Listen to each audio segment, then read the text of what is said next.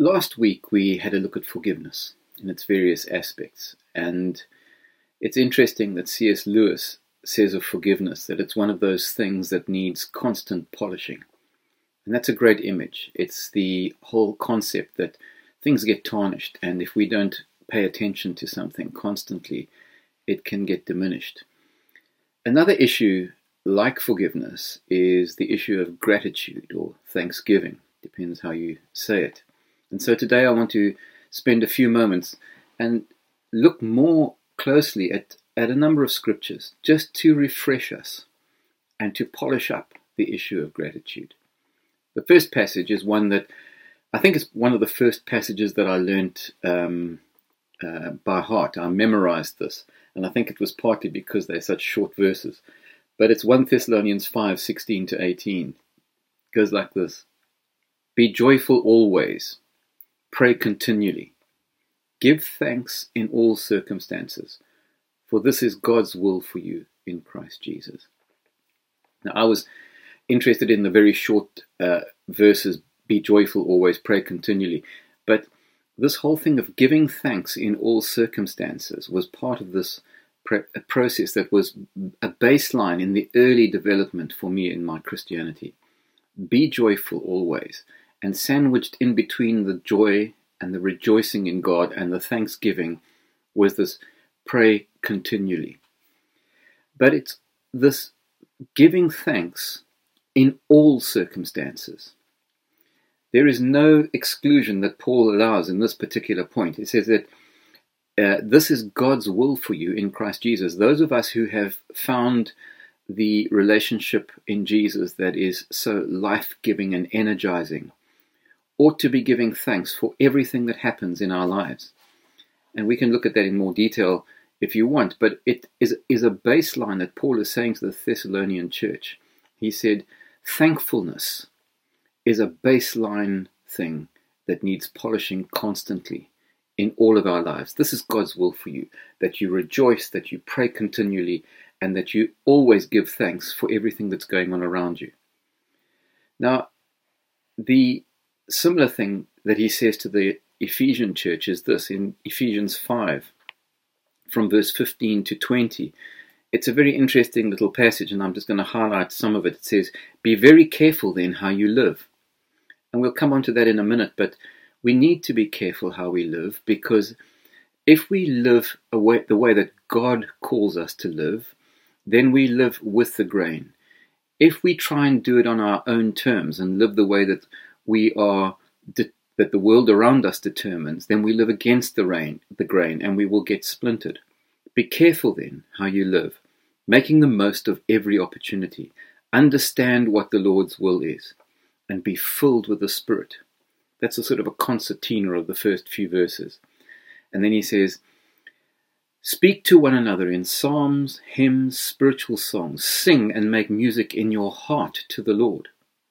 There's a sense of joy, an exuberant and abundant joy, not only in community, but in your own heart, in the way that you live your life in a continual sense. And he says, always giving thanks to God the Father for everything, in the name of our Lord Jesus Christ. And so, Paul, whether he's writing to the Ephesian church, the Thessalonian church, there's an underlying sense that there is gratitude at the base of absolutely everything for us as followers of Jesus.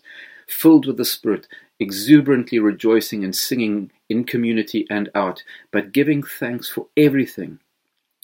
Always thanks to God the Father for everything, in the name of the Lord Jesus Christ. And it comes back to a passage that I love from Psalm 103. It says, praise the Lord, O my soul, all my inmost being. Praise his holy name. Praise the Lord, O my soul, and forget none of his benefits. And then he lists them. Who forgives all your sins and heals all your diseases, who redeems your life from the pit and crowns you with love and compassion, who satisfies your desire with good things so that your youth is renewed like the eagles. There is this overwhelming sense as part of the whole shape of redemptive history through the Old Testament and into the New, in the life of Jesus and in all that Paul and the other apostles write, that gratitude, thankfulness, is something that is fundamental to who we are, the nature of who we are as followers of Jesus. Now, let me read a passage to you from Luke chapter 17. And this kind of in a nutshell puts a story puts what I'm trying to say today. It's Luke 17 and it's from verse 11 to 19. Now, on his way to Jerusalem, Jesus traveled along the border between Samaria and Galilee. As he was going into a village, 10 men who had leprosy met him. They stood at a distance and called out in a loud voice, "Jesus, Master, have pity on us." When he saw them, he said, "Go, show yourselves to the priests." And as they went, they were cleansed. One of them, when he saw that he was healed, came back, praising God in a loud voice. He threw himself at Jesus' feet and thanked him, and he was a Samaritan. And Jesus makes the point that he wasn't even Jewish. Jesus asked him, "Were not 10 cleansed?" You see, Jesus already knew what had happened. He'd sent them to get to be healed. Were not 10 cleansed? Where are the other 9? There was no one found to return and give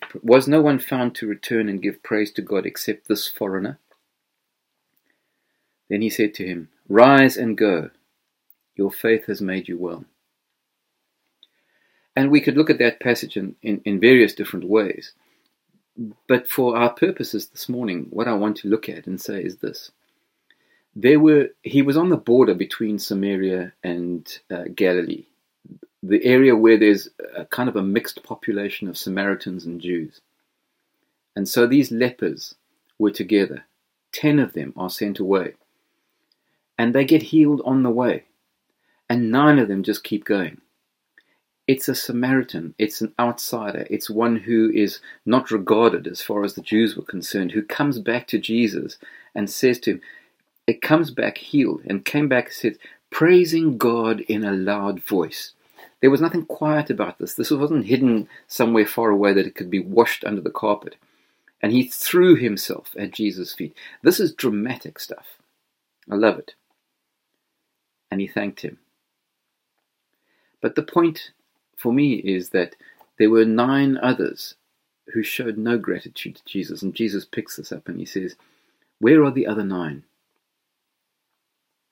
Was no one found to return and give praise to God except this foreigner?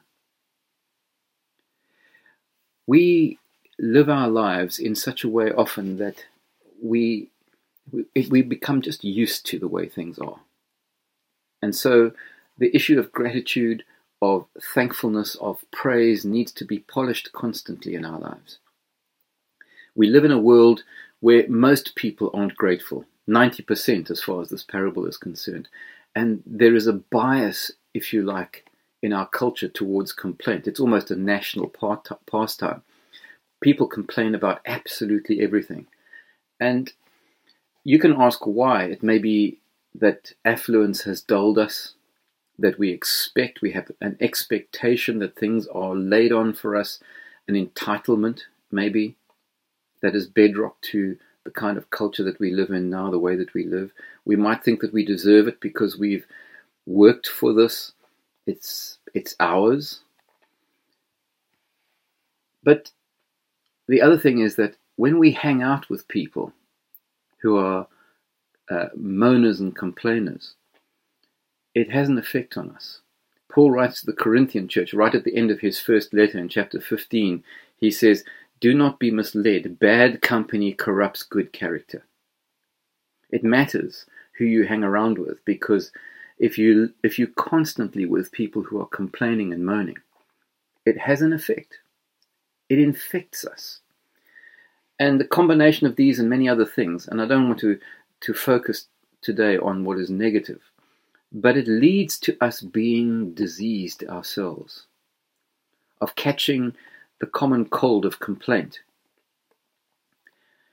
So what can we do about it?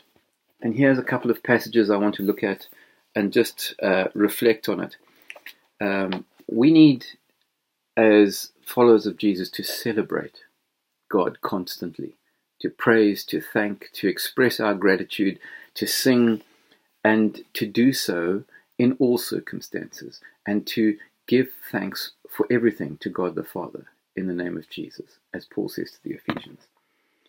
There's an interesting passage that I want to just spend a few moments on in 2 Chronicles. And this is when the Ark of the Covenant is brought back to the temple. And it says in verse 13, the trumpeters and singers joined in unison. So there was this cacophony of sound, a celebratory moment, a time when the musicians and the singers were all going, as with one voice, to give praise and thanks to God. There was a unity of praise and thanksgiving. Accompanied by trumpets, cymbals, and other instruments, they raised their voices in praise to the Lord and sang, and this is the words of the song that they sang, He is good, His love endures forever. He is good, His love endures forever. And as you look at some of the Psalms, that is the litany of them. And Psalm, I think it's 113 now, I should have had it ready for you, but that is the refrain in terms of every verse of the Psalm. God is good. He is good, and His love endures forever. He is good, and His love endures forever. And in this cacophony of sound and this anthem of praise, then the temple of the Lord was filled with a cloud, and the priests could not perform their service because of the cloud, for the glory of the Lord filled the temple. Now, the image, the picture, what I want us to get out of that is this, that when we lift our hearts and our voices in praise, when we come with the right attitude and we are motivated to acknowledge that God is good and His love endures forever, when we can stand together and say that in community and as individuals, that God is good and His love endures forever, there is this powerful image of this cloud descending, and the priests can't perform their function because the glory of the Lord fills the temple. I'll just hold that in your mind for a moment, because we come to the next thing, because the presence of God is powerful in those situations. But there is perhaps a need for us at this moment to just look at what Paul writes to the Philippian church, because it's a warning, I think, for us. In Philippians 2, he says in verse 14, do everything without complaining and arguing, so that you may become blameless and pure, children of God. And so he carries on. So we've got to hold this. Paul is saying to the Thessalonians, to the Ephesians, when we look at what happens in 2 Chronicles, the sense of celebratory praise, gratitude and thanksgiving that brings the presence of God. What Paul is saying is that when we complain and moan, we atrophy in our appreciation of where and who God is. And he says to the Philippians in no uncertain terms, don't do it. And so as we polish up this thing of gratitude and thanksgiving, I'm saying to all of us, watch yourself. Do things without complaining, without arguing, without moaning, because it's corruptive, it's corrosive, it will bring dis-ease. But celebrate God. Look to Him. Let me come back to the passage that I read right at the beginning. One of the first ones that I learned. Be joyful always, pray continually, give thanks in all circumstances, for this is God's will for you. I'll just read you a story, and it's worth reading. It comes from Francie Swartz in her book Chicken Soup for the Soul. And she tells the story of a guy named Jerry, who was always in a good mood and always had something positive to say. And when asked how he was doing, he would always answer like this: if I was any better, I'd be twins.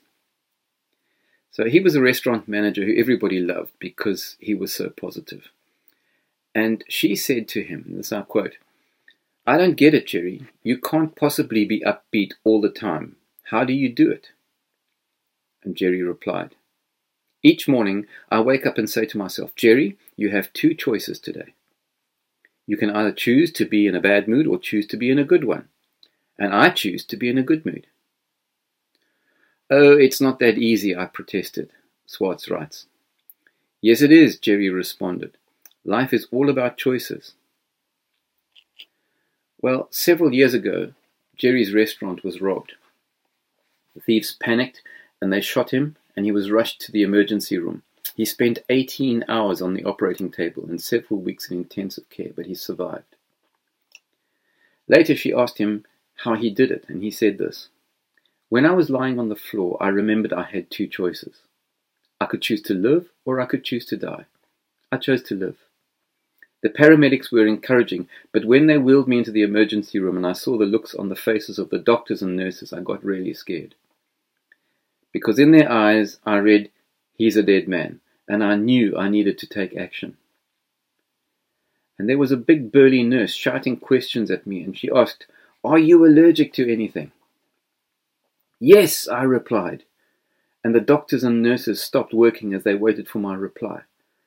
'Bullets,' I answered.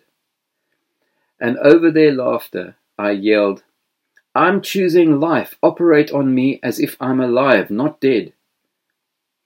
And Jerry lived thanks to the skill of the doctors and to his attitude and to the grace of God. And Francis Swartz says this: 'I saw Jerry 6 months after the accident and asked him how he was doing. He replied, 'If I was any better, I'd be twins.' And she goes on to say this: 'And much of life is determined not by circumstances, but by personal choice. It matters how you choose to live.' And so I challenge you to begin to make a personal choice and to decide that you are going to rejoice in the Lord no matter what. And so I read 1 Thessalonians again, and it says, 'Be joyful always, pray continually, give thanks in all things, all circumstances, for this is God's will for you in Christ Jesus.' Make a choice. You choose how you're going to live, and it does make a difference. And then you need to set in place a discipline. Now, we slip into easy habits. We slip into habits easily. And it requires discipline for us to move beyond them. And new habits aren't formed overnight. They take some time of repetitive, habitual doing before they become ingrained new habits. In Psalm 92, the first two verses, really interesting, and I love these two verses. It says this: 'It is good to praise the Lord and make music to your name, O Most High. To proclaim your love in the morning and your faithfulness at night.' It is good to praise the Lord. It's healthy. It's right. It's the thing that brings us a new energy in life. It refocuses, reorients us. And it's not going to happen overnight. And so I want to say to all of us, put in place structures, disciplines, habits that you will do over a period of time until they become bedded into the way that you actually live. And like forgiveness, that needs to happen over and over and over again till it becomes part of who we are. Gratitude, thankfulness, praise is something we do out of choice in a disciplined way, until it is bedded into us as a way that we live, a healthy way of being who God has called us to be. Now, there's much more that we could say, but I'd like to end off with what Paul ends with the Ephesian church. The Philippian church. In the last chapter of Philippians, chapter 4, rejoicing, celebrating, non-complaining is a lot of what Paul writes to the Philippians, thanksgiving. And he says towards the end, he says, "Rejoice in the Lord always." Chapter 4, verse 4, and on to verse 9. We end with this. "Rejoice in the Lord always. And again I say rejoice." As the Message says, celebrate God all day, every day, and then keep on doing it. Essentially, this is a habitual thing. Celebrate God. Rejoice in the Lord always, all day, every day. "Let your gentleness be evident to all. The Lord is near. Do not be anxious about anything, but in everything, with prayer and supplication, with thanksgiving, present your requests to God. And the peace of God, which transcends all understanding, will guard your hearts and minds in Christ Jesus. Finally, brothers and sisters, whatever is true, whatever is noble, whatever is right, whatever is pure, whatever is lovely, whatever is admirable, if anything excellent or praiseworthy, think about these things. Let's celebrate. Let's celebrate God all day, every day. Amen.